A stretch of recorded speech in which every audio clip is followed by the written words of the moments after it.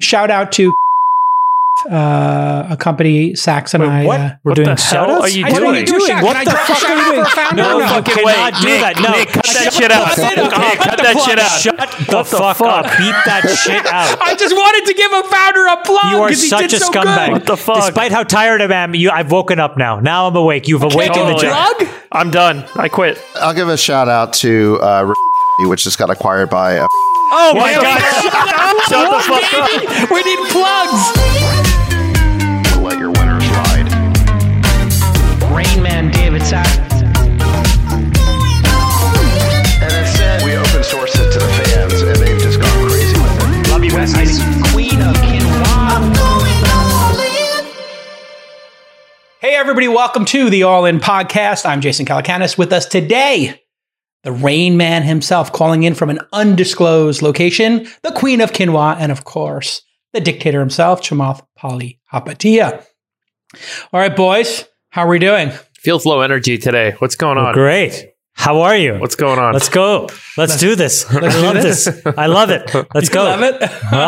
All right, you're hot. You're coming in hot. Well, Yeah. Breaking news. Yeah. Breaking news. Biden has announced his capital gains tax hike. I don't think this impacts any of us, but Biden will propose almost doubling the capital gains tax rate for wealthy individuals from 20% to, not 25, not 28, 39.6% to help pay for the social spending and inequality.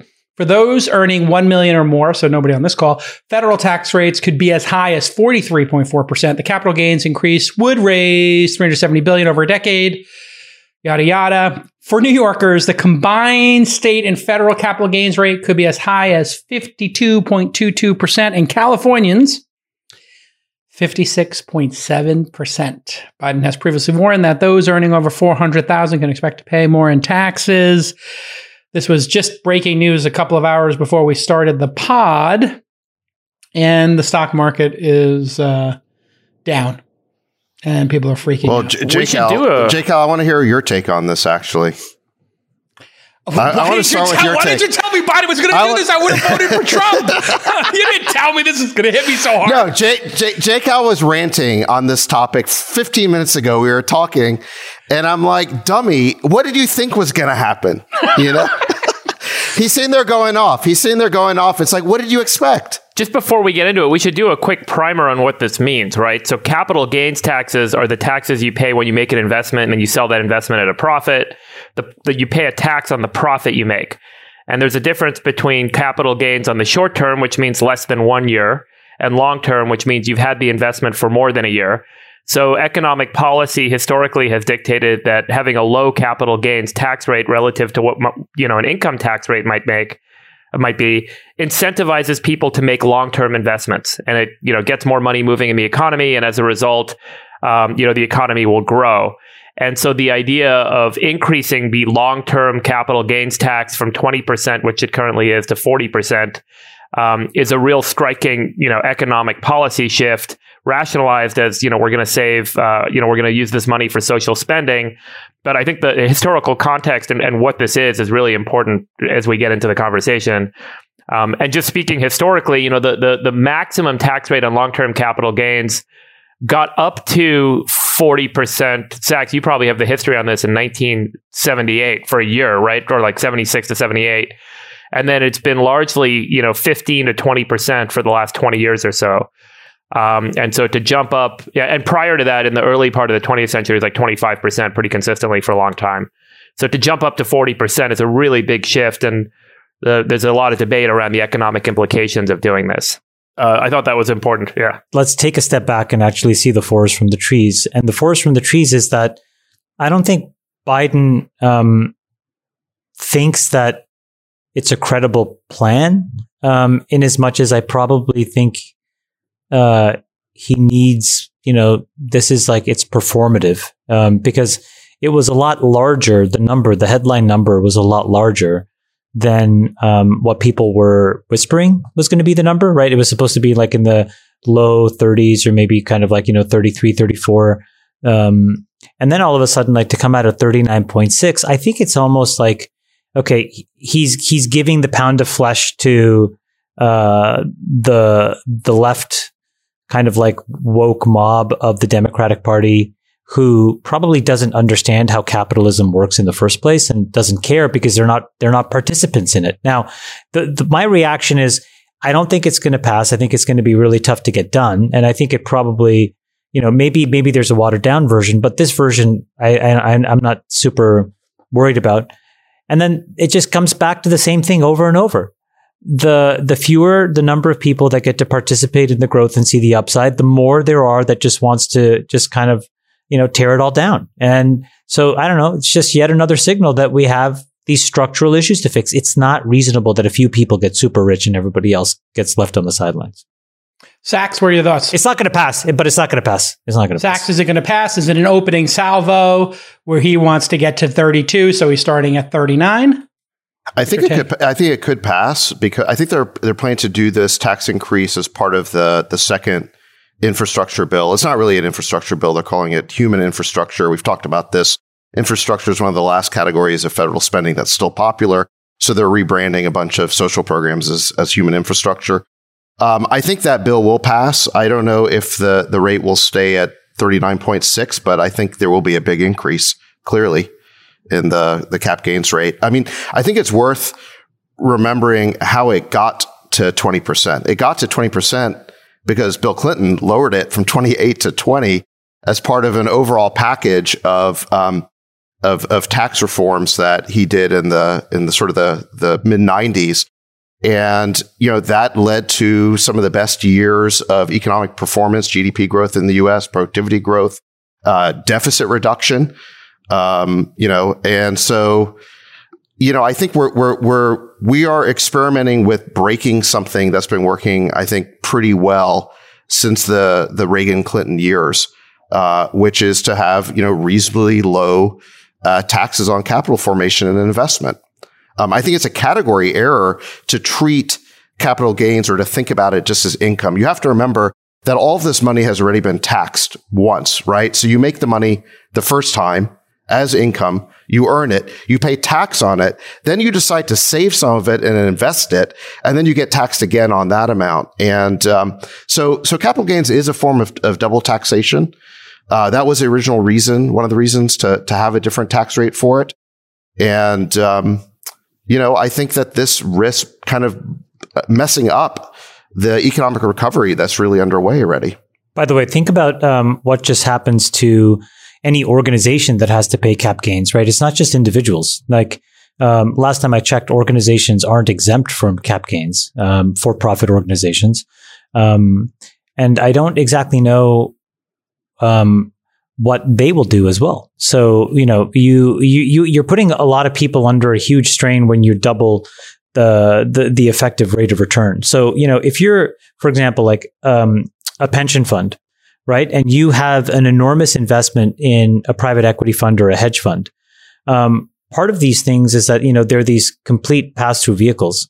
And so as long as you've structured yourself in a way where you don't have to pay that tax, I guess you're indifferent.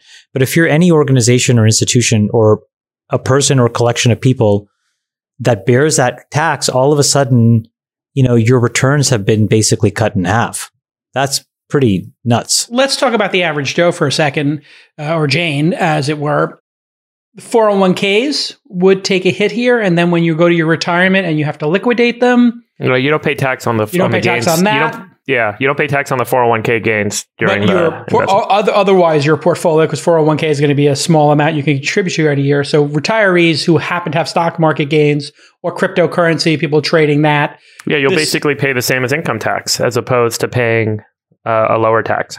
So it'll diminish investment, Jason. It's exactly what David says, which is that on a marginal basis, what will happen is inflation probably goes up because people just decide to consume rather than invest because they think, well, what's the point? There's already risk that I bear.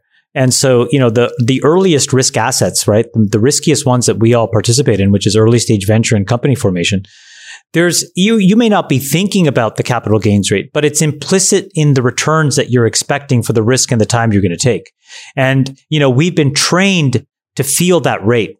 And if you double that rate from 20 to 40, I suspect that there's a lot of people whose risk tolerance changes, and they're going to feel their after-tax gains differently, and they'll wonder to themselves, is this worth it?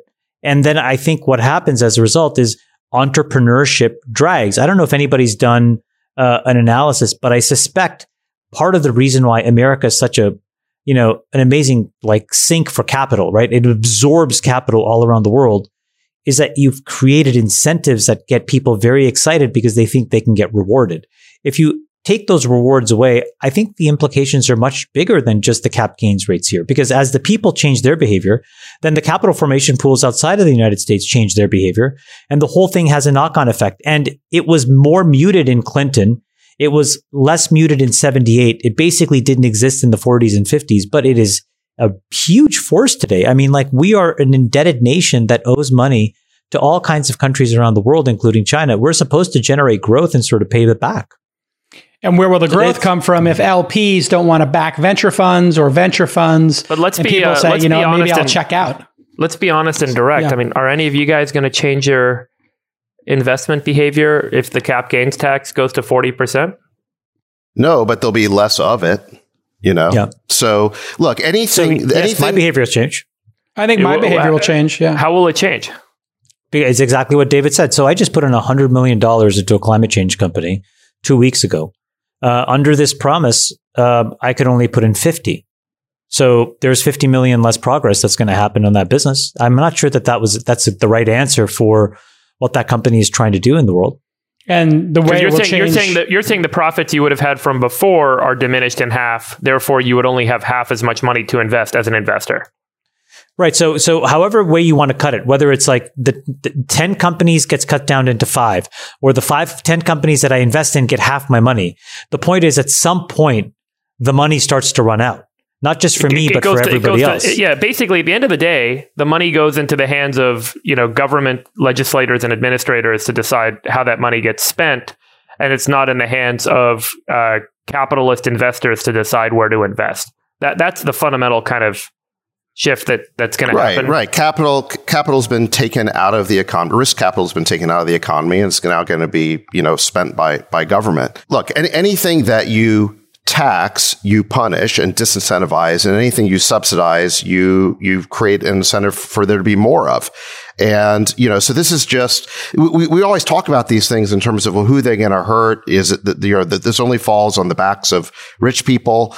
So we shouldn't care. But the real question is, what is this going to do to the economy? And, I think we've talked in previous podcasts, the last pod that we had with Brad Gerstner, it feels like everything in the American system is kind of broken, except for one thing, which is this sort of opportunity economy that's being created by risk capital, right? And people creating new companies, like these big stultifying political corporations. The S&P 500 are completely broken. Government's completely broken. The federal debt is out of control. The media is broken. Everything in America is either broken or needs to be revitalized or reformed, except one thing is working really well, which is risk capital and its allocation to founders who have nothing but a good idea, right? And when all of a sudden you double the cap gains rate, that is an attack on that opportunity society. Now, I think there is a legitimate conversation to be had about how do we spread this sort of system of opportunity to more and more people. I think Brad framed it really well in the last episode. How do we get more people involved in that? I would submit the answer has a lot to do with school choice and charter schools, giving everyone in this country deserves to have a first-rate education. And so that is a very legitimate conversation to have. But I think to have punitive taxation on it it risks breaking that last thing that is working so well in the American system. I think it's really well said. And I think this is going to take redomiciling to another level. I mean, if you're in New York or California right now and you were thinking about Wyoming or Utah or Texas or Florida, I mean, this kind of makes the decision for you if it does go to 40, and because would you get to neutral if you left?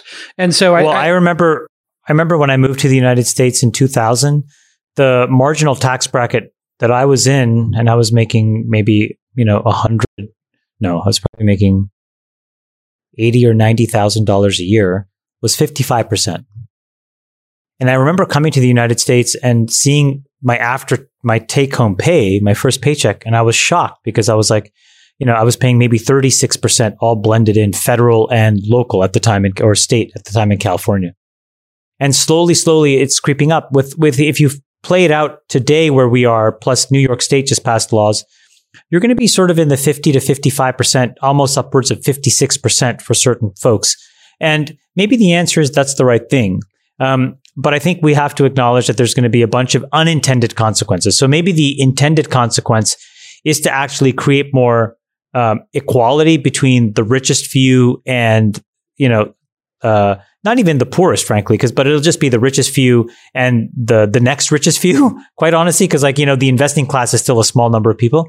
But the unintended consequences of that decision, I think, is exactly what David said, which is that over the next 5 or 10 year period, you will, at a practical level, see less investment. And the only way to make that whole is if the government then takes all that money and all of a sudden allocates it from their own coffers back into the economy. And we know that that's not going to happen well, right? That's just going to be riddled with waste and graft and corruption. So unfortunately, the setup is that, you're going to really impact entrepreneurship. And then I wonder to myself, by the way, guys, like, what was the actual goal of this? Meaning there was 20 or 30 guys that were just making so much money on their equity. But then then we need to blame like these lists, like the Forbes billionaires list, because those are inaccurate because a lot of these stuff is like realized paper gains. Yeah. Right. And so they're not paying any capital gains because they haven't sold anything. And most of these guys that are uber rich, have no desire to sell because it's for them, it's a control issue to sell. I'm not sure Right. I'm not sure the consequence of taxing uber rich people is the true motivation. I think for some people, maybe it is. But if we just take a step back, a year ago, the U.S. debt level was significantly lower than it is today. We've taken on a tremendous amount of federal debt to fund a series of programs that we believe we're going to kind of keep, the American population employed and keep our economy moving. That was a massive burden we accrued in the past year. So ultimately, over time, the only way to kind of support this new federal budget and this new servicing cost that we've taken on at the government level, you really only have kind of like 3 options. Option 1 is you're going to continue to raise more debt and massively kind of inflate everything, and the dollar declines in value. Option 2 is to reduce spending, which means starting to cut these programs. And option 3 is to raise taxes. And it's pretty clear that option 1 is one where we're kind of already at the economic limit. Option 2 is going to be very hard to swallow at a time like this. So you can't just cut spending right now. Across the board, so many aspects of the U.S. economy and so many individuals in the United States are dependent on the federal government for support. And so option 3 is the only real one that's left on the table. And so then the question is, who are you taxing? You're not going to go tax the people that are struggling. You're going to tax the corporations and the wealthy. And the capital gains tax is the one place where you can kind of say, look, the tax rate that you're paying today is half of what an income tax rate would be if you were earning that as income. Let's get it to be fair and even. And I think just to argue this other side, like there's a motivation, there's a point of view where this is coming from. It's not just let's go tax the rich, screw the economy. It's that we find ourselves in a circumstance where we need to do one of those 3 things. The most rational to do is or the most kind of sensible politically to do is to increase taxation. And this is the first place to go, the most obvious place to go. It's not. Because so when you think about for example, you would say, okay, who are the folks that we're talking about? There can be entrepreneurs that are building companies. Again, they're never selling, so they're never going to pay these taxes. Like, it's not the case that Elon Musk or Mark Zuckerberg is all of a sudden going to write a $40 billion check, because that's not how much they make. That may be how much they're worth, right? But they will never sell a single share unless they have to fund some other project. In which case, so which of those 3 things would you do, Chamath? So what I was going to say is, And then you look at somebody else, like maybe you say, oh, well, the people that manage money, like, let's go after those guys because like those guys shouldn't be, rich. But then the problem is those guys are already paying W-2 income. They're already paying nominal income tax rates. That's how the entire hedge fund industry works right now. You get paid in current income. And so, okay, so you're not getting their money because they're already paying at the prevailing rate. So again, this goes back to, if you actually trace the problem and see who it affects, it's exactly what David said. It's these folks that are in the middle that are actually putting the money to work. that are trying to invest in things that now have a very different return profile. And you're right. The core business that they do, they may still keep doing, but then all of the incremental things in the future that they want to do, they won't do. For example, look at all of the talk right now about how everybody needs to stand up, more angel investing, more minority investing, more women GPs, all of this stuff. Well, all of the folks, let's just be honest, all the folks that were in a position to put money into those folks are now 50% on a dollar weighted basis poorer if this thing passes. And I bet you what they're going to do is they're not going to cut their allocations in Sequoia. They're going to cut their allocations to all these other folks. Yeah, that's exactly what I was thinking, Chamath. Who's it going to hurt? It's going to hurt all the people that you want to get into the game. It's going to hurt all the people that are here. But the richest folks, that is not, unless zero you impact. Unless you expropriate the money from them, you're not going to get a single cent. And then that was the concept of the wealth tax, wasn't it? That you would take the total value what you have and just take away 1% a year from Bezos's, or Zuckerberg's $100 billion. So would that not have been a better solution than this? If you had to pick one, a 1% wealth tax that's for a slippery people slope. Over whatever. Jason, then we're no better than a banana republic that could also then expropriate a mine because we don't like the way that the mining is happening, or, another critical asset because the government decides that it's important. I mean, what's the difference between a stock and any other asset that either a person or a corporation owns? It's very, I think that the definitions are thin. They're all the same things at the end of the day. Let's go back to the federal budget problem. Like, how do you address it, Sachs? I mean, what's the right course here? What I think is amazing is we're raising this hundreds of billions of taxes in order to fund, trillions of new spending. I don't really hear the administration selling these new programs, selling the spending. All we're really talking about is that there's too many rich people. We have these millionaires and billionaires. We got to tax them more. And so all we're really talking about is whether it's appropriate to be punishing the rich and super rich. We're not really talking about where's this money going? Are these programs justified? What do we get out of it? Exactly. And my point is, forget about like who it's going to hurt. I think it's eventually going to hurt the economy. And the question is, what do we get out of it? And I think what's amazing is this isn't even paying for the big ticket items on the progressive wish list. We're not getting to universal healthcare with this. We're not getting to universal higher education. We're not getting to like forgiveness of student loans or anything like that. We're not getting to any of the really big ticket items on the progressive wish list. And yet we're maxing out the taxes relative to anything we've done historically. And so where do you go from here?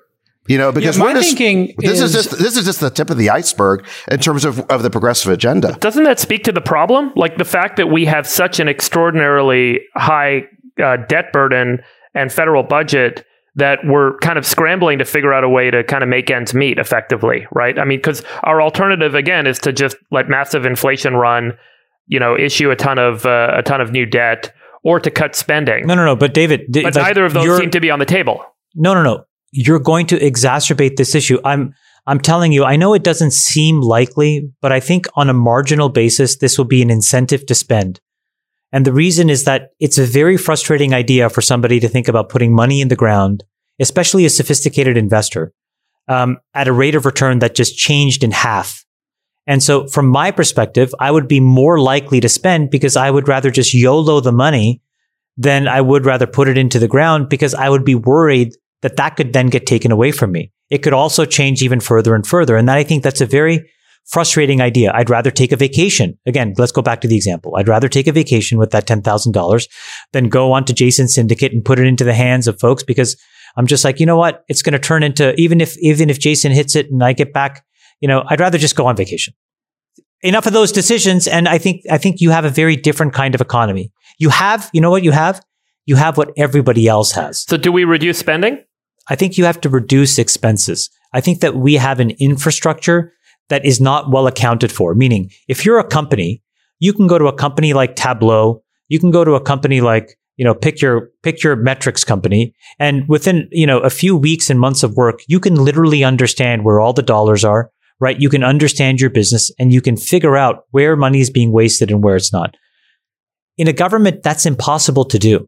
Right? Because you have these laws, and these laws are artificial constructs that we construct, and those artificial constructs are influenced by money in and of itself. And so these dollar flows are impossible to map, so you don't know where it goes. So for example, the $700 billion budget in the Pentagon, does anybody have any idea what the ROI is on that? Or even a way to measure it? Like, even to actually make it simple.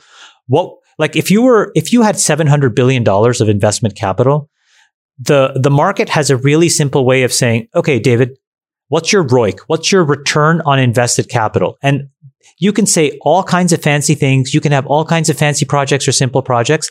But at the end of the day, what is measurable is $1 in and what that dollar grew into. And that's a return on invested capital. It is impossible to know that. And so, we could say, for example, you could define it and say, well, I'm going to basically get every single person to graduate high school. And now I'm going to spend $500 billion a year to make sure that the graduation rate is 100%. That would be an incredible goal. You know what? That is absolutely measurable, right?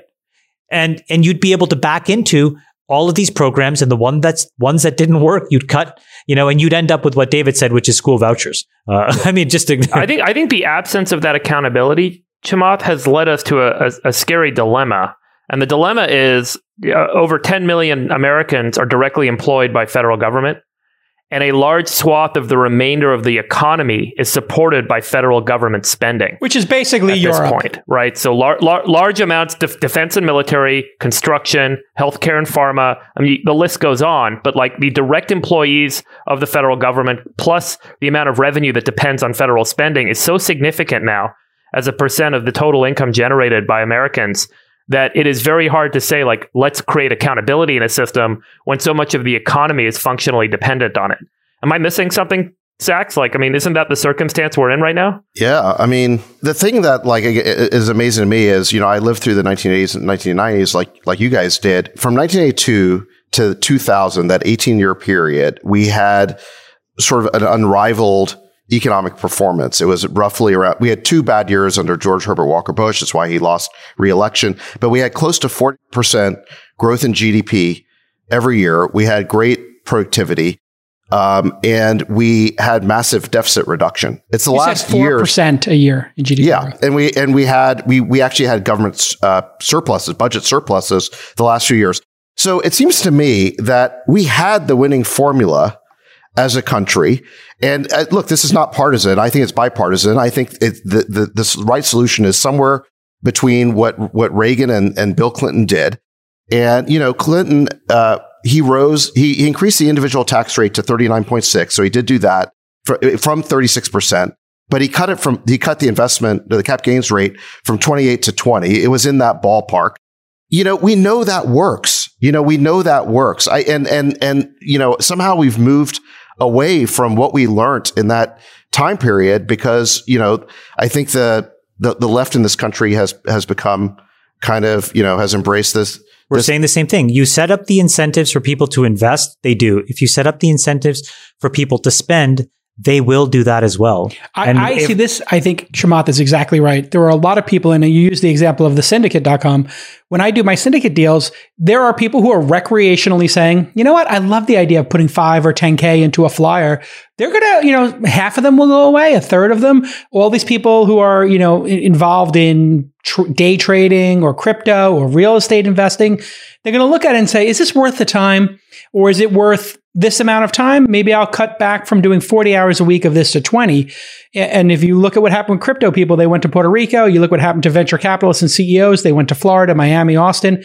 This is going to, if it does pass, you could be pushing people to Singapore. Well, we have another very complicated problem, and this is what Freeberg brought up, which is, and I don't know the answer, David, so I'm actually talking around your question because I think it's the right absolute question. But think about this. What happens in a world where now, let's just say that the revenue of the government goes up, right? But outcomes stay the same or get worse. And at the same time, and you could claim that that's effectively what's been happening over the last 20 or 30 years, right?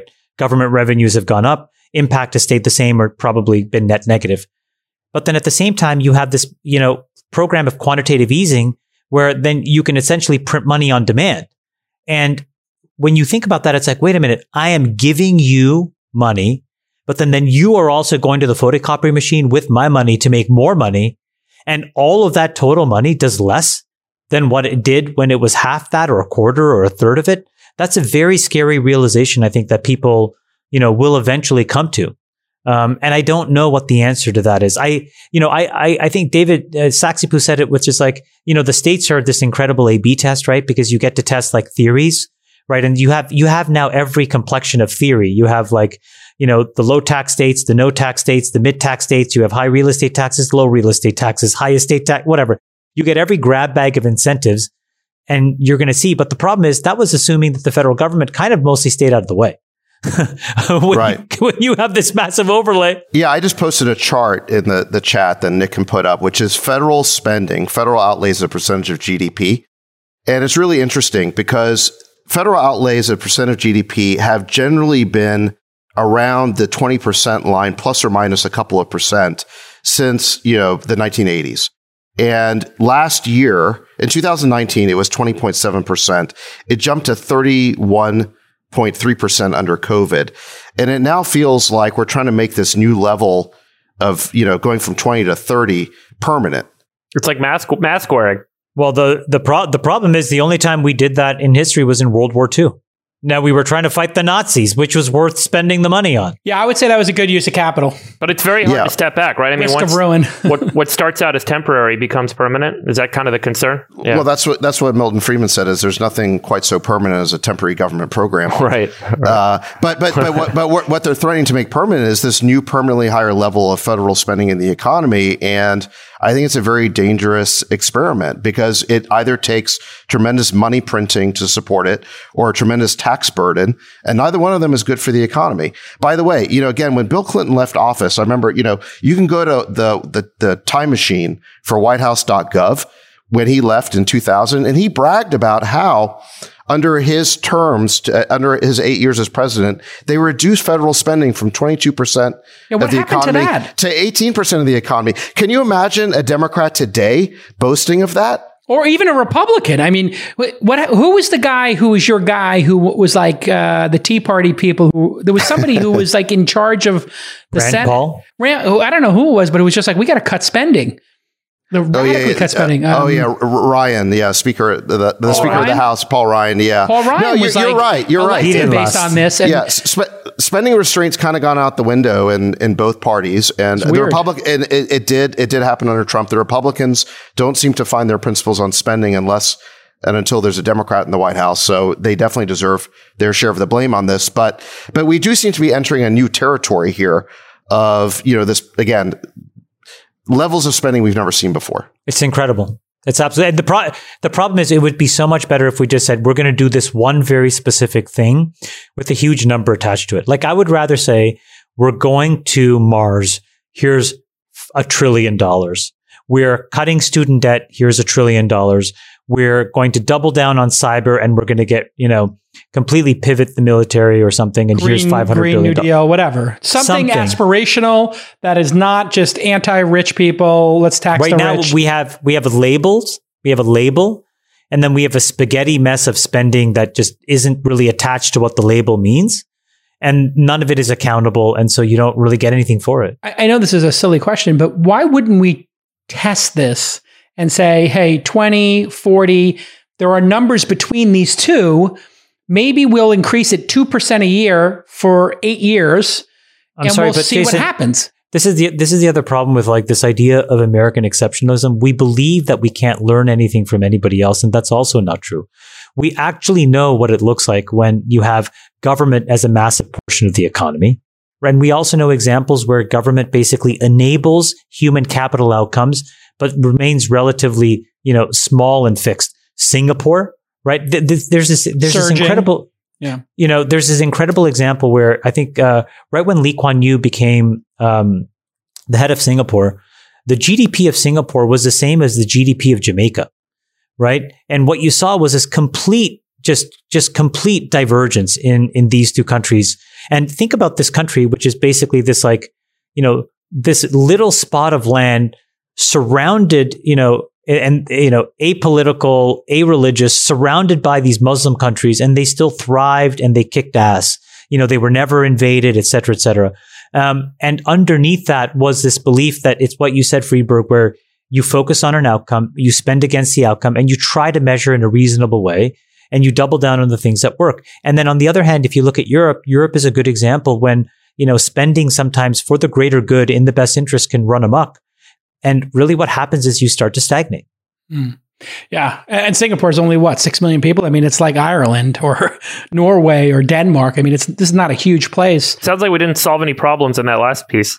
Yeah, we didn't solve it. I mean, what do we think is going to happen in 4 years? Does this give Donald Trump a clear path into office if he said, hey, we're lower taxes again? The worst case scenario is you see what happened in France when they had that 75% super tax, and then they introduced the wealth tax, and they had massive emigration of invested dollars out of the country and people out of the country. They did get rid of George Depardieu. That was a bonus. He went to Russia. Yeah. At what point, how many red pills do you guys have to take before you're willing to reassess your political party? Because it seems obvious to me. Now, look, we can talk about how bad political party do you hold on. We can talk about how bad the Republican Party is, but there's no question in my mind that the Democratic Party, all the energy, the base, the activists, and the politicians who have the microphone, they are woke socialists. Okay. That is the dominant ideology in the Democratic Party. And what Biden is doing right now is catering to that. He's compromising. He wasn't catering to that until this point. He didn't put Bernie or Elizabeth Warren into any cabinet positions. He kind of marginalized them. And now he's like, okay, let's do something. I mean, would Warren and Bernie have done this? Yeah. No, but Jason, I think you're right. This is why I think this is like a sacrificial lamb, and I don't think anything's going to happen. I think Biden is a fundamental centrist. That's why I like him. I think he's a stable, predictable figure, and that's I think what you want in the presidency. I think that this is sort of like, okay, you guys want a pound of flesh? Here you go. But I think he's so politically smart that he probably does have a bunch of millennial woke socialists whispering and chattering like, hey, do this, do that, do the other. But he's probably the only one there who's smart enough to realize none of this won't get passed. It's not going to muster enough support. I don't know. I think Biden is not governing like a centrist right now. He's proposing, $4 trillion of new spending, new tax increases, and he's just getting started. But look, and I would challenge this idea just slightly of him being a centrist. What I would say is he's always tacked to the center of the Democratic Party.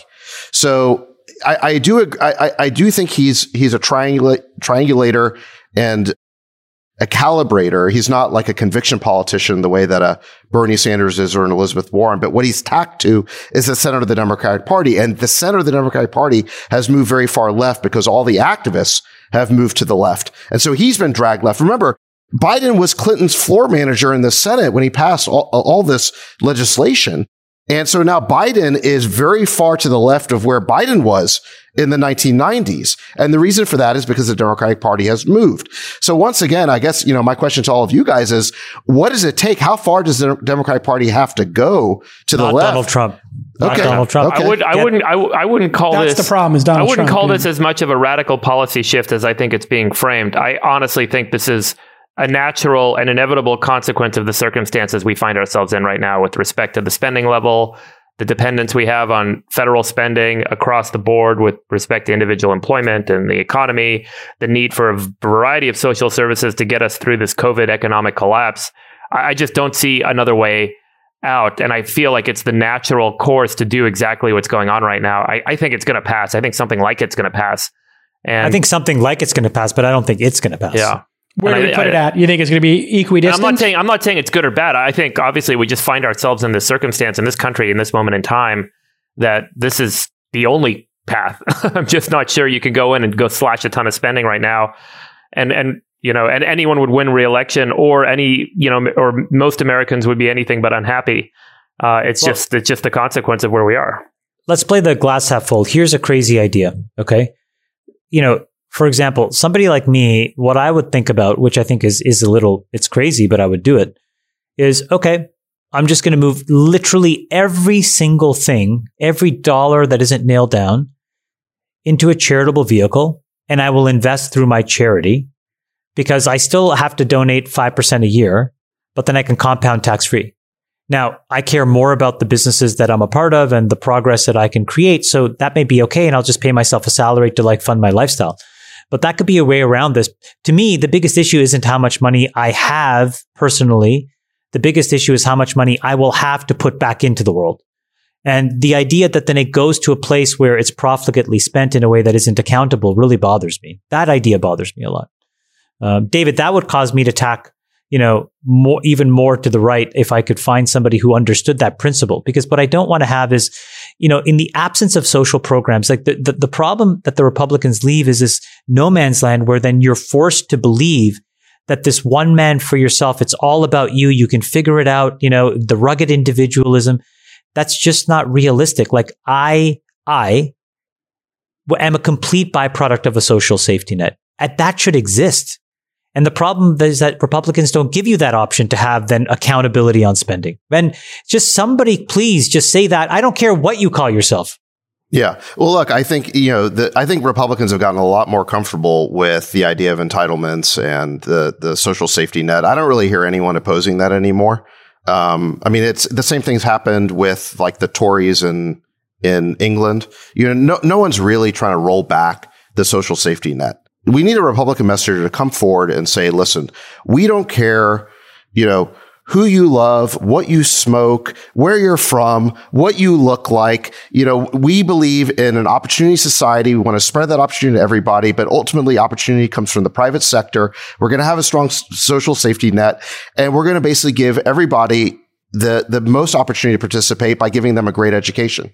That's basically what the agenda should be. Yeah, I'm in. I mean, I to your even point, the starting line. Hallelujah. I like it. I mean, I would. The problem is your boy tried to dismantle Obamacare. Unfortunately, the problem is Trump. Like Trump, I'm a never Trumper, obviously, but I'm kind of purple. I would, I'm considering Austin or Miami as a place to locate myself, and so a decision like this makes it easier. I would never do that. I'm actually I love Texas. I love Austin. Austin's the kind of purple I like. Like I like personal freedom, and I like what you're saying. Like love who you love, smoke what you want. What year did you move to the Bay Area? 5-6 years ago. I was in LA for 10, New York for 30. I feel like it's a last in, first out thing that's going on right now with respect to immigration out of California. Yeah. I've been here since 2000. I'm not leaving. Yeah, I've been here since I was 6 years old in California, and I'm not leaving. And I've been in the Bay Area since college, so I'm not. I feel like it's a lot harder to leave when you've been here longer. It's a lot easier to leave when you've been here less time. That certainly seems to be the pattern I've seen amongst friends and colleagues with respect to leaving the state. All right. The Chauvin trial came back guilty, all 3 charges. What is there to even talk about here? What is there to talk about? I don't even know. I mean, I feel like we should. Can I give a shout out to a really good friend of mine? His name is Neil Katyal. He was the former Solicitor General under Obama. Mm-hmm. He was one of the prosecutors that worked on that case. He's a partner at Hogan's.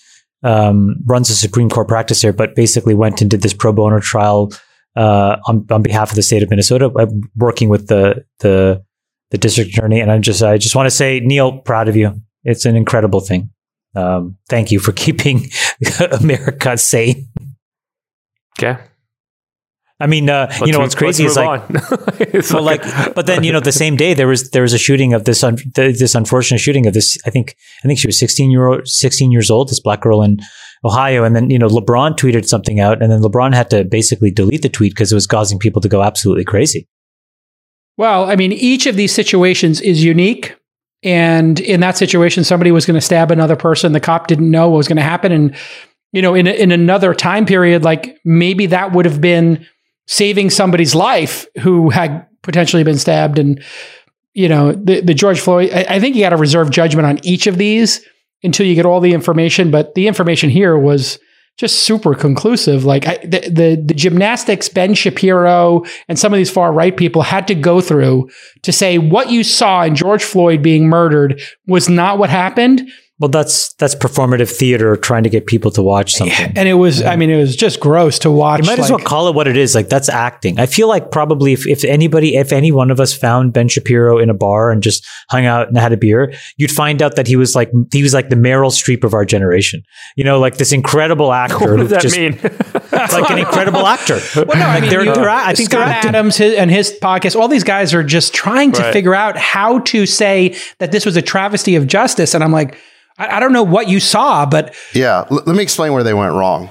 Okay, so look, I agree with you guys fundamentally. This was an easy look. This was a finding of fact by the jury, guilty on all charges.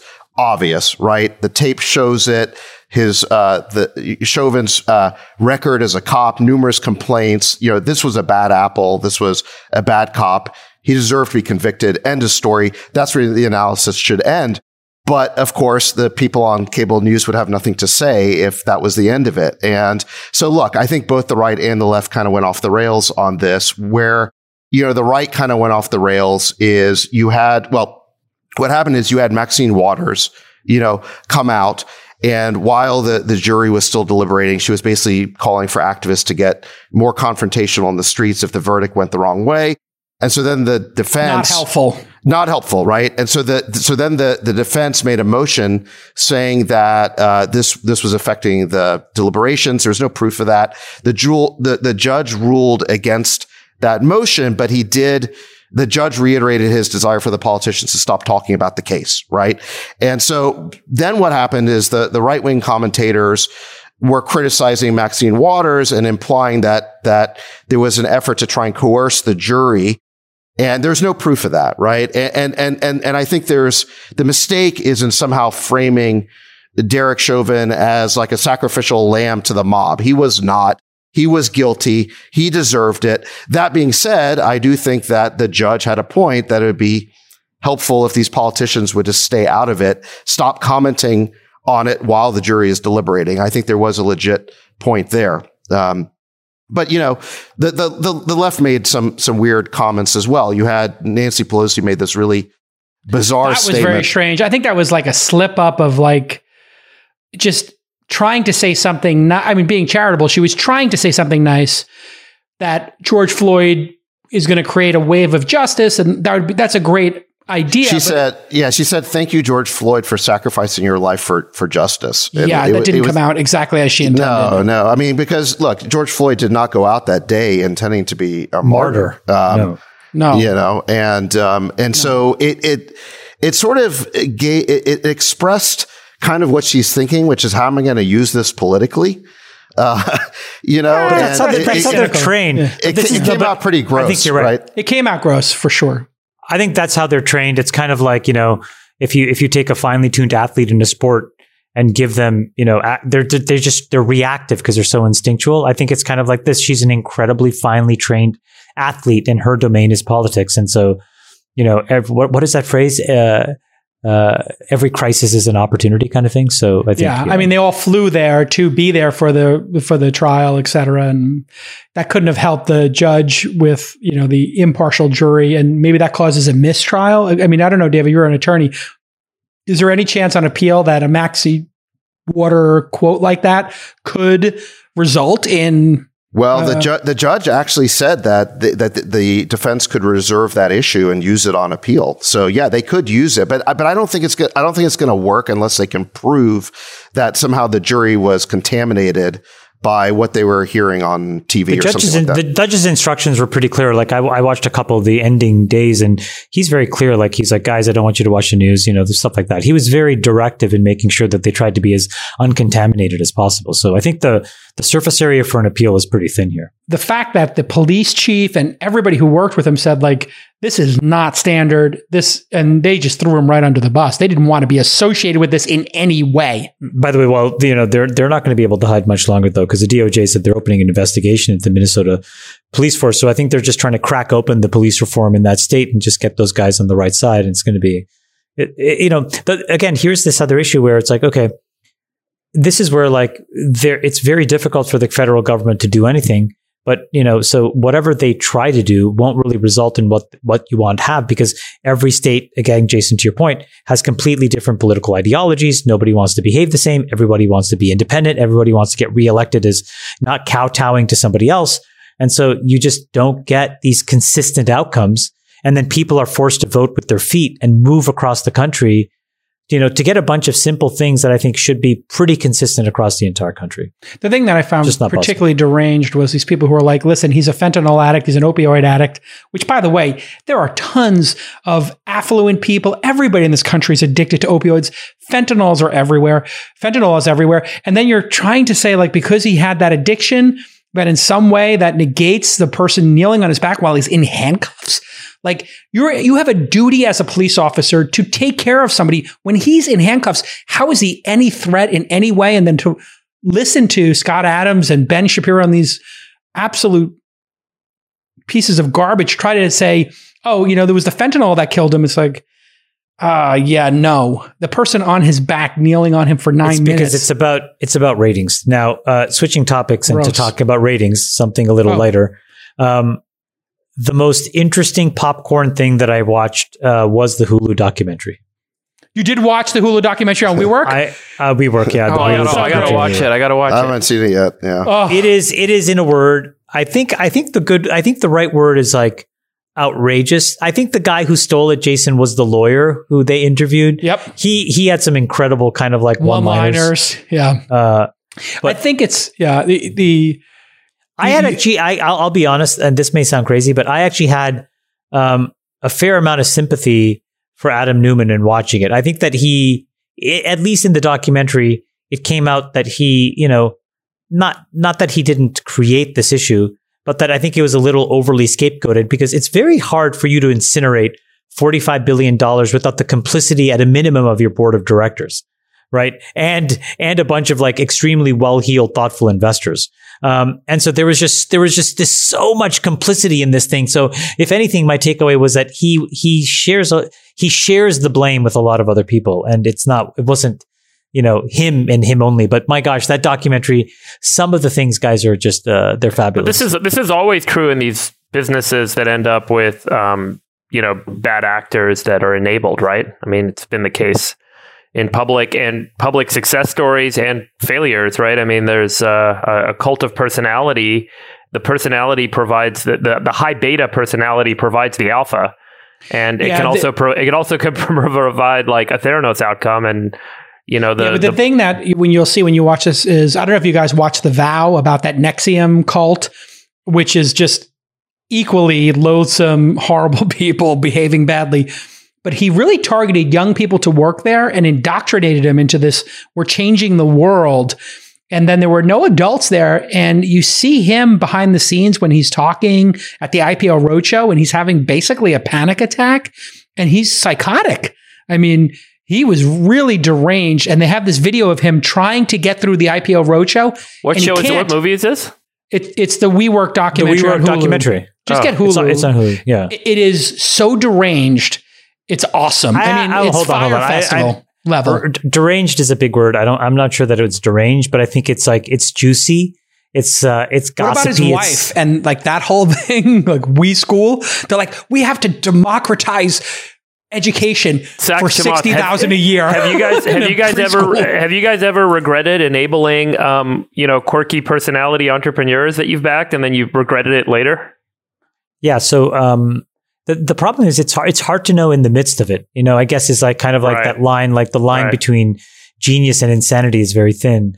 But yeah, I mean, the one thing I will say is I've only ever had one issue of outright fraud. And so do tell.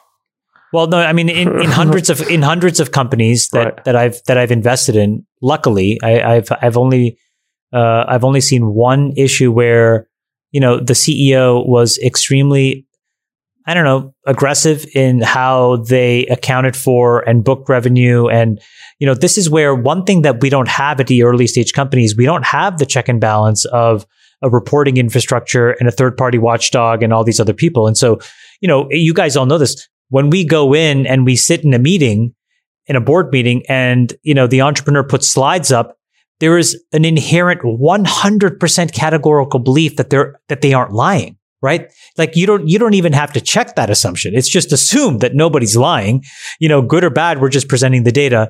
And I had one case where the guy lied and it wasn't one, it was. And our CFO and, our team figured it out. And, there were other investors and it was, we all were just really shocked and we had to kind of clean it up as best we could. And I have literally a dozen. And we didn't wind up investing in, I think, 10 of the 12. And the reason is we took diligence, to your point, Chamath, like, how do you even know in a board meeting? I just said, screw it. I'm going to build a diligence team. And we ask people for all their bank statements and for their iTunes account and for their Google Analytics. And if a company doesn't give those to us, we just know that something's up. And we figure it out before we invest, because the 2 times we did get dinged on this, we had one where somebody was giving themselves a loan and So you paying, did diligence. We did. We just basically have a diligence list that says, give us the incorporation docs and all these bank statements. Now, somebody could fraudulently change a bank statement. That is possible. So it depends on how but I'm deep saying, people want to go in the fraud. But did you guys ever like enable a personality that was just like so over the top, and then you're like, oh shit, this is actually an explosion. No. Like it's a total disaster. Only my top 3 investments. I mean, that's my point. Well, actually, that's a good point there. That's a good point, right? Like, yeah. So I wrote about this in my blog post, Blitz Fail, about the sort of how founder psychology can actually cause a company to go off the rails. Benefits. The thing is that founders do need to be much more aggressive than the average person. You know, we like to think that a personality trait like aggressiveness, there's like some sort of normal distribution of it. And you kind of want to be, you know, somewhere in the middle of the curve. And it's actually not true. You want founders to be much more aggressive than the average person, because if they're just not going to persevere and push hard enough, right? And I mean, we saw this with Uber, right? I mean, TK was a super aggressive personality. The company would not have been as successful had he not pushed that hard. And so the curve in the real world, it's not a normal distribution. It looks more like a curve where there are returns to aggressiveness, and they're keeping increasing returns to it until suddenly the person goes too far, and then they jump the shark and the whole thing craters and crashes. Can I say something? Like, you know, having been in the engine room with Zuck in a critical moment, Zuck was an aggressive guy, but he wasn't over the top, and he wasn't just this like crazy weirdo personality. He wasn't enabling sexual harassment. He wasn't doing any of that stuff. Would you say? Yeah, he was an intellectually incisive. He was an aggressive thinker. So this is why my reaction to David's question is, I haven't backed assholes, because I just think that archetype doesn't work. Zuck is a very cool analytical personality. There are these founders that, you know, I've heard the term wild stallion to describe them, where they are, you know, they're like these wild stallions. They have tremendous upside, but they're also a little bit, you know, wild. And unless they sort of learn, you can get hit with the hoof. Yeah, I mean the hoof. They've got a lot of talent, right? The talent is the amount of talent you have is like the horse you're riding on, and some people are riding on a Bronco. They got a lot of talent, but it might butt them off. I just think the real edge in investing is figuring out what is bluster and window dressing and show, and what is actually aggressive thinking. Like John and Patrick Collison, there's zero bluster with those guys. Yeah, those Toby guys. from Shopify, That company is going to be zero. That's going to be the most valuable company that's private right now, besides SpaceX. These guys are incredible, intellectually thoughtful killers. Right, that's what they are. That's true. They outthink everybody. But there's also a maturation process that a lot of founders go through, right? Yes. I mean, the Collisons and Zuck, I think, got very mature very young. I think there's other founders that it takes them a while to get more polished, get more disciplined, rein in those emotions. I'm not saying they're fraudulent. We don't want to bet on fraudulent founders, but some founders need to learn how to harness the talent they have. I agree with that. And those are the ones where it's very hard to know earlier in their career whether to bet on them or not, right? I agree because they may get it under control or they may not. You can't tell at the beginning. Here's the analogy we use internally. It's like being Professor X and the X-Men. You could have a Jean Grey or a Wolverine, and like everybody's got a different superpower, but you need to teach them how to use that superpower so they don't self-destruct or cause chaos. It can bifurcate the other way, right?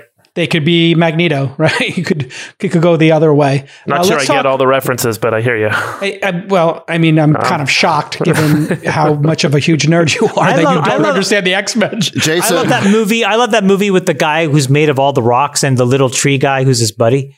That's Guardians of the Galaxy. Yes, I think Jason's favorite character is the Blob. Is that the one? That's coming from you? You dropped COVID 20. I dropped COVID 15. What are you talking about? How many of those Cubano sandwiches are you having? Look at your face, dude. I know. How many no croquetas, Sachs. No, you're right. I shouldn't have gone there. Salad. Bad idea. I shouldn't have gone there. You're right. Yeah. Side glass houses. salad. Sachs, what is your training? Sachs, what is your health plan? Are you now that we're coming out of COVID? Are you running? Yes, or we like, got an intervention right what's now. The plan? You look terrible. You do look a little bloated. You look like a puffed fish. Oh, jeez. I need to lose like 20 pounds. Puffed I'm fish. down 12 from my peak of the COVID peak. I'm feeling good. Just get a personal trainer. Speaking of COVID, what the hell is going on in India? Oh my it's Lord, brutal. it's scary. I thought the whole thing was they were taking hydroxychloroquine for totally different reasons, and this is why or it's all that fine. they had some immunity, or that it was hot. I mean, there was a million reasons of why they were not going to get hit, and then now they're surging. And we have 60 million shots on the shelf, and the number of people getting shots is going down. This is America's chance to use, instead of battleships and nuclear weapons, we can use this COVID to shape global policy. We should be getting vaccines to other countries and be, once again, the shining light of the entire planet and humanity. Why are we not bringing shots to India now? We have so many extra. I'm not sure. I'm just trying to pull up the India vax data per day. I'm not sure that there's a that's as much the issue, right? I mean, it is scary to watch their I mean, you're our go-to science guy, Freeberg. Tell us what we're looking at here on this chart. I mean, the daily COVID cases are now hitting 250,000. 300,000 a day, Jason, right now. It broke 300. Oh my Lord. And the United States has gotten down to like 50, 60. Our deaths are under 800. India is now past the peak of the U.S. You know, India is now seeing more cases per day than any country has seen worldwide during the whole pandemic, at over 300,000 a day right now. And it's it doesn't seem to be letting up, and we're now questioning whether it's testing that's the limiting factor in terms of reporting on these cases. So it's pretty nasty. Now there's a famous Indian politician who had been double vaxxed, who claims that he is COVID positive, as is his mother and sister, and so it's also creating a little bit of a concern in the market about getting COVID. Now, he doesn't seem to be having a severe case, which is, one of the kind of important things to take note of in vaccination is it's not necessarily binary, but it's certainly making creating a lot of fear as a result of his kind of public statement about this. This isn't just about cases either. 30 days ago, they were at 200 deaths a day. And tragically, they're at 2,100.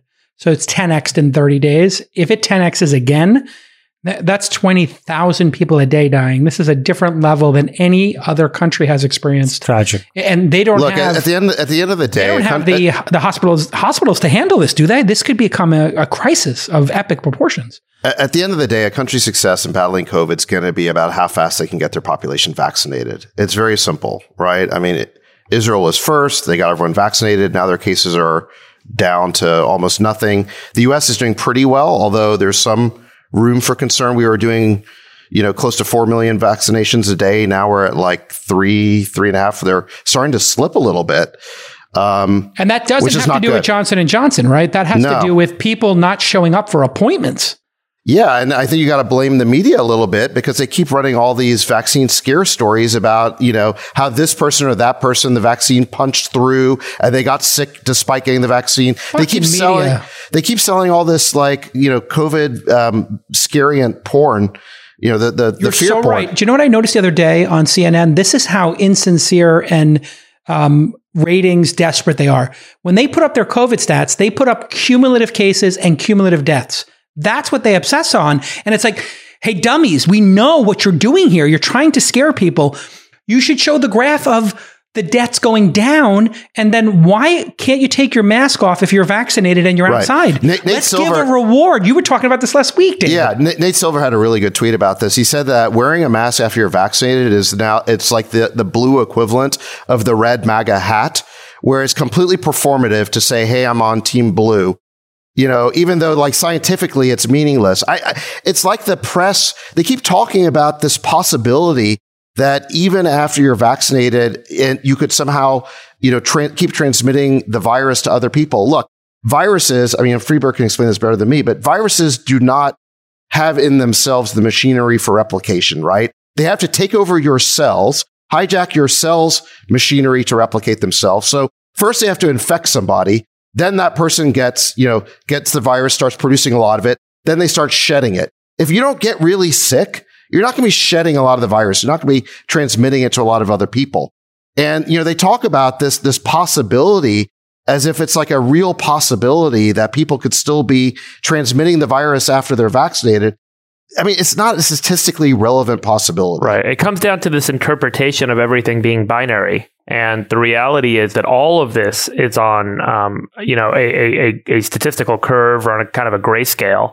And, the Sachs's point is 100% correct that the probability of someone who's been double vaccinated getting infected and then being infectious in a meaningful way is so remote that it is not even worth kind of considering in a way. And being double vaccinated gives you such a significant, typically, right? Not for everyone, right? All immune systems are different. And some of what we might be seeing is the difference in kind of how people develop immunity. But it is such a rare case that one could have a severe infection after getting a vaccination. Is such that it shouldn't even be considered and kind of mentioned as being a reason for continuing to wear masks and not gather and not do things. And so we started out, as Sachs pointed out, and I think this is such a true and important point. We started out with this like immediate politicization of what's the right thing to do to reduce the spread of the virus, and then that became the mainstay for that political affiliation. And now the transition of the new world that we live in, where most people are vaccinated, we have a better understanding of the science and the statistics and the mechanisms of transmission. We hold on and we grasp on to that initiating kind of belief system that was correct at the time, but isn't correct anymore. And it seems so difficult to get people to shift their mind. This kind of this behavior is an ignorant behavior, and you see it in so many manifestations right now, in particular with respect to masks and behavior after vaccination and so on. And it's really brutal to watch. But we obviously digress a bit from the India circumstance, which is a really nasty one. So it looks like why now and not a year ago? It's not clear, right? So there's someone provided an indication today that there may be as many as somewhere between 100 and 200 unique variants that we're seeing emerge in India. So there may be a lot of interesting technically, but not obviously for human life, but a lot of dramatic variants or significant variants that might be increasing the infectiousness right now, and in particular. Behavior has shifted in a way that's enabling, some of these transmissions to occur. A lot of people let their guard down and so on in a way that maybe they weren't 6 months ago. There may be some forced evolution associated with partial vaccination. Totally a theory right now where, 110 million doses have been given in India so far. So, in order for a virus to succeed, the viral variants that are going to infect more likely, through a partially vaccinated population are the ones that are winning out. So there's a lot of, confounding factors here. We're not really sure. But it is pretty brutal, what is going on. I will say, like, this notion that vaccination does not prevent protection against variants is not a binary statement either. This is really, really important. I've been wanting to say this for a couple of our shows. When you get this vaccine, what you're doing is you're training your cells, you're giving your cells the RNA to print the spike protein. And that protein is now in your body. Everyone's immune system then reacts differently to create antibodies to that protein. The antibodies that Chamath makes and Jason makes and Sachs makes and I make are all going to be different. But if you had to pick, whose would be better? I mean, start with mine. I can tell you Sachs is probably going to be the worst off, but yeah. Jason's are the most sluggish for sure. They're the slowest. Yeah, but sure. there are likely tens of thousands of novel variants that our B cells will make that will bind to that spike protein and get rid of it. And we will each have many hundreds or potentially thousands of novel antibodies that our immune system will make. So keep that in mind. You now have a portfolio of antibodies that your body is producing to that spike protein. So now when a SARS-CoV-2 virus shows up in your body, some of those antibodies are going to be really effective at getting rid of it. Some of them are not. Now, the protein in the SARS-CoV-2 virus changes slightly. Some of the other antibodies you have are going to be effective, and some of the other ones are not. And it is that portfolio that is going to change. That portfolio that is going to define your success at fighting off a specific variant of SARS-CoV-2, where the spike protein is changing slightly with each variant, right? So these variants change the composition of the protein. The antibodies that you have are going to be, more or less successful depending on how that variant changes. And that's where there may be cases where the number of antibodies that you are producing or the success of the antibodies that you particularly have are a little bit lower for a particularly new variant. It doesn't mean that you're going to have an infection that's going to be a runaway infection in your body. It means that it might take you longer, or it might be a little bit harder for you to clear that particular variant given the repertoire of antibodies that you've produced. And that's why this isn't binary, right? It could be that it's like, hey, this variant shows up, boom, instantly I got rid of it. I don't have any infection, but someone else might have maybe a slight bit of, there might be a couple days where they'll feel a cold as your body's clearing it out. And the measure of this is this neutralizing titer, which is where they take people's blood with all of their antibodies in it, and they put these different variants in, and they can measure how effective your antibodies are at getting rid of that new variant. And the less effective your antibodies are, the higher this titer needs to be. And as a result, it could be a little bit longer, a little bit harder for you to get rid of that virus. And so again, like when viral variants start to emerge in the population and as they kind of take off and become more dominant, it doesn't mean that we don't have immunity. It means that immunity might be slightly affected. But not it's not 1 or 0, right? Because you've got hundreds or thousands of antibodies to fight against COVID in your body. And I think that's really important. So we should, while there may be some variants that might be what we call variants of concern, meaning they can kind of slip away a little bit from most of the antibodies you have, it doesn't mean you're not going to be able to fight them off with the antibodies. And so I don't know if that was too technical or too difficult to understand, but I think it's really important. It makes total sense. Yeah. And one thing just to add to that is that most of the variants that the press keeps reporting with alarm that are somehow that basically are going to be vaccine proof, they turn out not to be.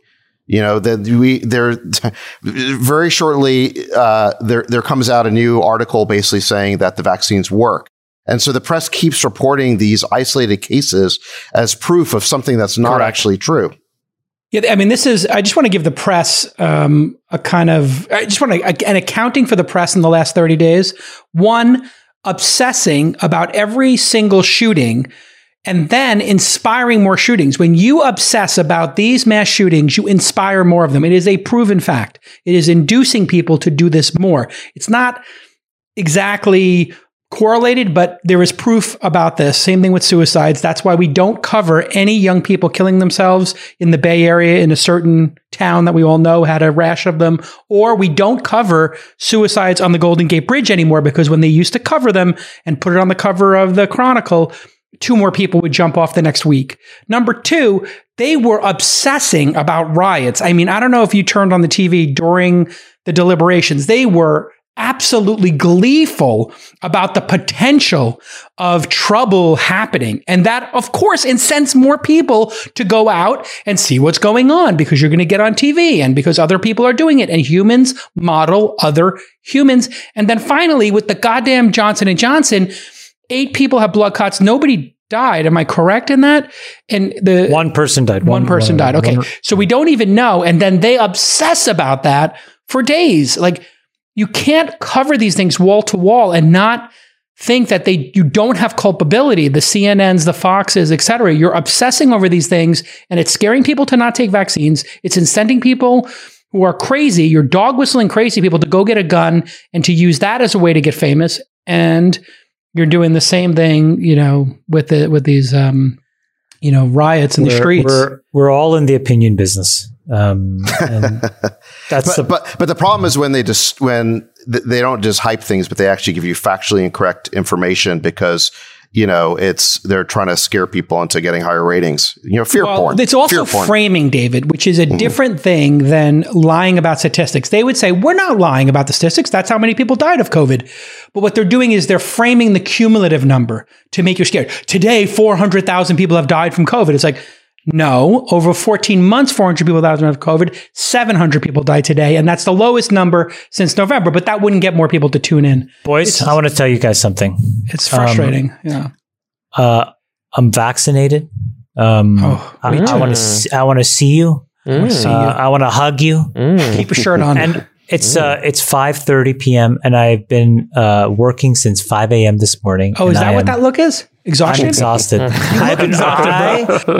I came back from Easter vacation, guys, and I had been up between either at 5 a.m. or 6 a.m. every fucking You're working morning. hard. You're working hard. I am grinding, but I am tired. All right, let's wrap here. As we wrap, what's going on? Just because people have been asking, what's going on with the SEC and SPACs, and just some more reporting or something? Because I was watching CNBC and they said, "Hey, you're doing everything right, but there's a lot of other people who are doing things wrong." Explain to us what's going on.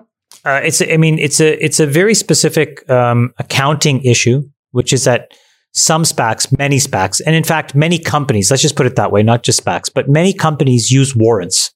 And the prevailing guidance on certain warrants was that they were equity.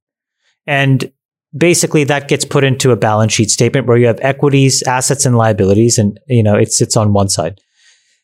And basically what they said was they issued some refined guidance that said, actually, in these specific cases, these should be really listed as liabilities. So then it needs to move from this column to that column. But when you do that, you go through, a bunch of cascading implications and effects and, revisions and restatements. And so that's what the entire securities industry is dealing with right now, which was, this guidance by the SEC and the implications. So that was on the 12th. I mean, just so you know, today we just filed the updated, all of our updated docs plus the updated S4 for SoFi. So we were able to work around the clock and just kind of get it done. And hopefully what we've also done is create a bit of a way forward and a path that other folks can use to kind of like accelerate their progress. But it's definitely created a ton of work. But I think we found the right answer. So ultimately good for you because you want to see it be buttoned up, warrants, right?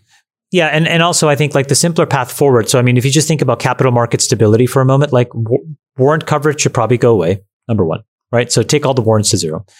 Second thing that should happen is that, I think this is an opportunity to take a step back and figure out how to really make sure that the SPAC sponsors are of the highest quality. Somebody told me this incredible thing today. I am one of 5 groups that put up any money when we do a PIPE in our deals.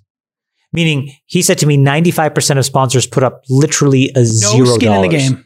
Zero. And so, of course, you're going to have, extremely loose underwriting requirements if that's the case. And so, the idea that I'm thinking about, which someone proposed to me, which I think is very clever, is this idea that, you earn more of the promote, more money you put up, right? So, for example, like, in SoFi, I think we put in $275 million. So, I mean, we really, that's a meaningful commitment. And it closes the gap between, what your equity is issued at and what investors are buying at. And that's very healthy, right? And so I think there's all these mechanisms that will clean up the SPAC market. We need to have a much more refined criteria to allow people to be sponsors. And we need to make sponsors in a position where they must put in money so that they actually do the work. If you get something for free, let's be honest, you won't do the work. If you're forced to write a check, you're going to really think about it. Show me an incentive, I'll show you the outcome. I mean, this happened on AngelList, where in the beginning days of AngelList, you had some angels, quote unquote, who didn't have any money. So they put 1,000 or 2,000 into a deal. Then they would have 500,000 come behind them. And so you had this 500-to-1 ratio of dollars to skin in the game. And it was like, well, why wouldn't a syndicate lead put every company out there and not even put, they have no skin, which is why when you have a venture fund, I don't know what they expect us to put in typically. Well, the problem is venture funds are 1% to 2%. I was 25%. Well, 1% to 2% it can be pretty significant if you're doing a fund every 3 years. I'm doing this and it winds up being millions of dollars for me, but I'm happy to do it because I believe in my own ability. All right. As we wrap, anybody have a plug or anything they want to let people know about? Oh, I want to talk about this one little thing. I just, not to talk about it, but I would like to tell you guys to read it because it is so interesting. Basically, like European soccer tried to incite a revolt where like the top teams across all the different leagues came together to try to create a super league. But it ended up like they were like a band of evil villains and like fans erupted, everybody erupted. And then, it existed for 24 hours. But in that 24 hours, it looked like a complete rewriting of sports and sports like laws and, it was an incredible thing. There's an article in the New York Times. I'll post it in here and folks want to read it. It's really, really fucking funny. And that will be on season 2 of Ted Lasso. I don't know if you guys watched Tim Cook's keynote this week with the new iMacs, which are really beautiful.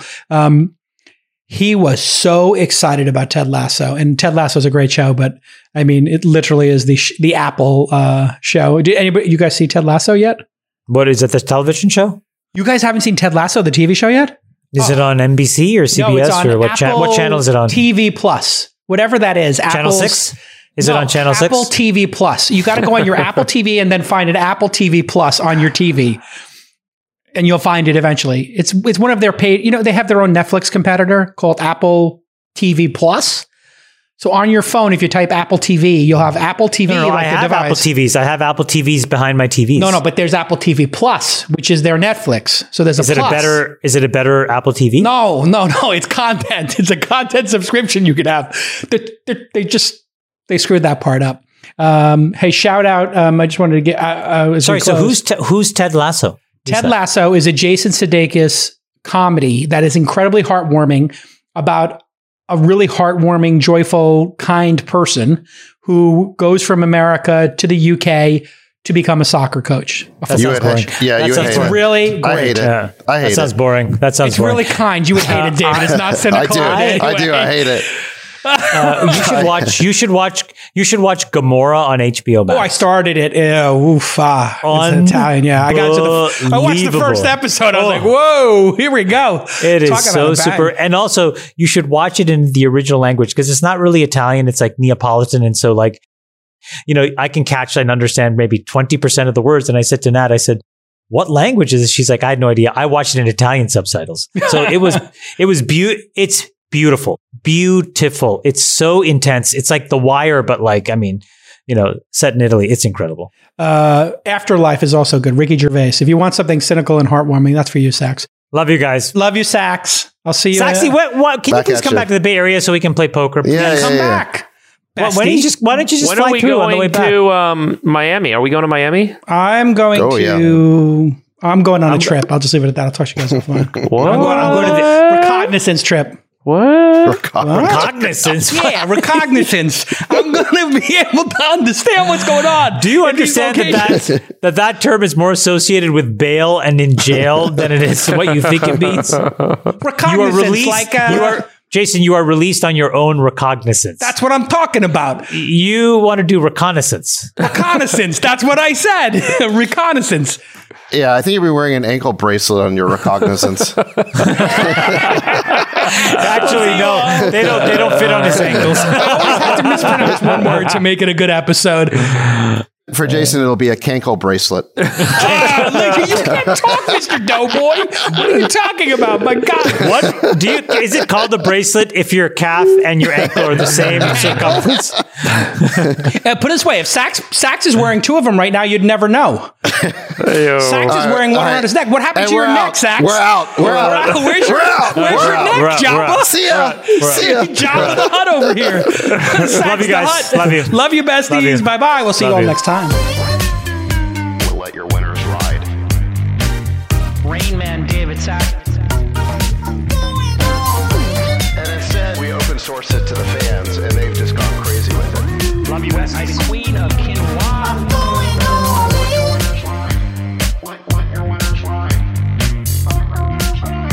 Besties are gone. That's my dog taking a notice in your driveway.